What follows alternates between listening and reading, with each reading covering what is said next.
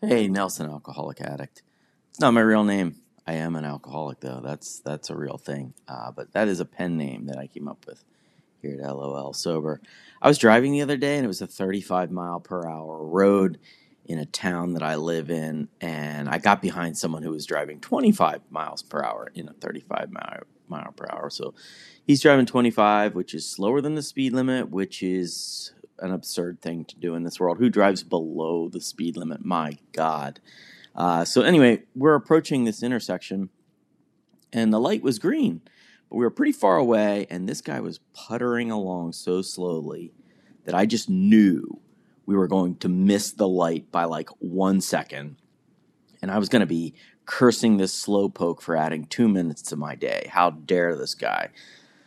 So, man, I'm right behind him. And I'm like, oh, come on, dude. And sure enough, as we're getting to the intersection, the light turns yellow. But instead of slowing down from 25 miles per hour to stop at this red light that's approaching, this asshole hits the gas hard. And he shot forward like he just entered the Indianapolis 500 qualifying.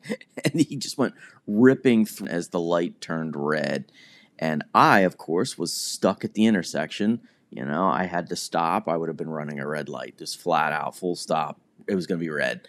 So I'm at this intersection. I'm shaking my head, and I'm just trying to voodoo curse this freaking guy for wrecking my whole day with his idiotic driving. And so luckily I was only pissy about it for like 10 seconds because it's a very amusing phenomenon to observe. The person who meanders around and then suddenly finds the gas pedal when a yellow light appears.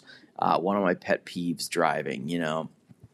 I'm writing about this on a sober newsletter because as I sat at that red light, hoping Santa Claus delivers 4 flat tires to this guy's house, I thought about how often I figuratively only hit the gas pedal when I really, really want something, you know? Like if I'm feeling jittery about my sobriety, I hit 3 meetings in 3 days and I call a bunch of guys. If I overdraw my checking account, I panic, I swear that I'm going to become financially responsible. If there's an uncomfortable conversation that I have to have with somebody at some point, I put it off until the last minute, and then I don't do it well. I'll yell at the person, you know, and this is particularly valuable this time of year because I have been one of those people who gets distracted from recovery stuff around the holidays. It gets busy, you know, it's kind of like, you know, what do you expect? You kind of have to go above and beyond to stay spiritually fit.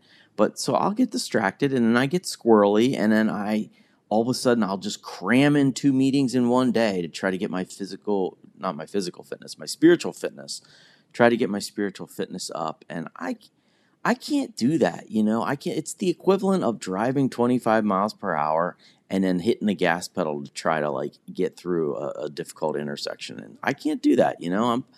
I'm planning on doing the opposite of that this holiday season. I want to be slow and steady and methodical, build up my sobriety, keep it up, so that my spiritual fitness doesn't take wild swings over the holidays. And you know, if I want to take that road analogy to the end, drive it off a cliff, you know, in this instance, that means I drive the speed limit or whatever the speed of the person is in front of me. I mean, that's what I go.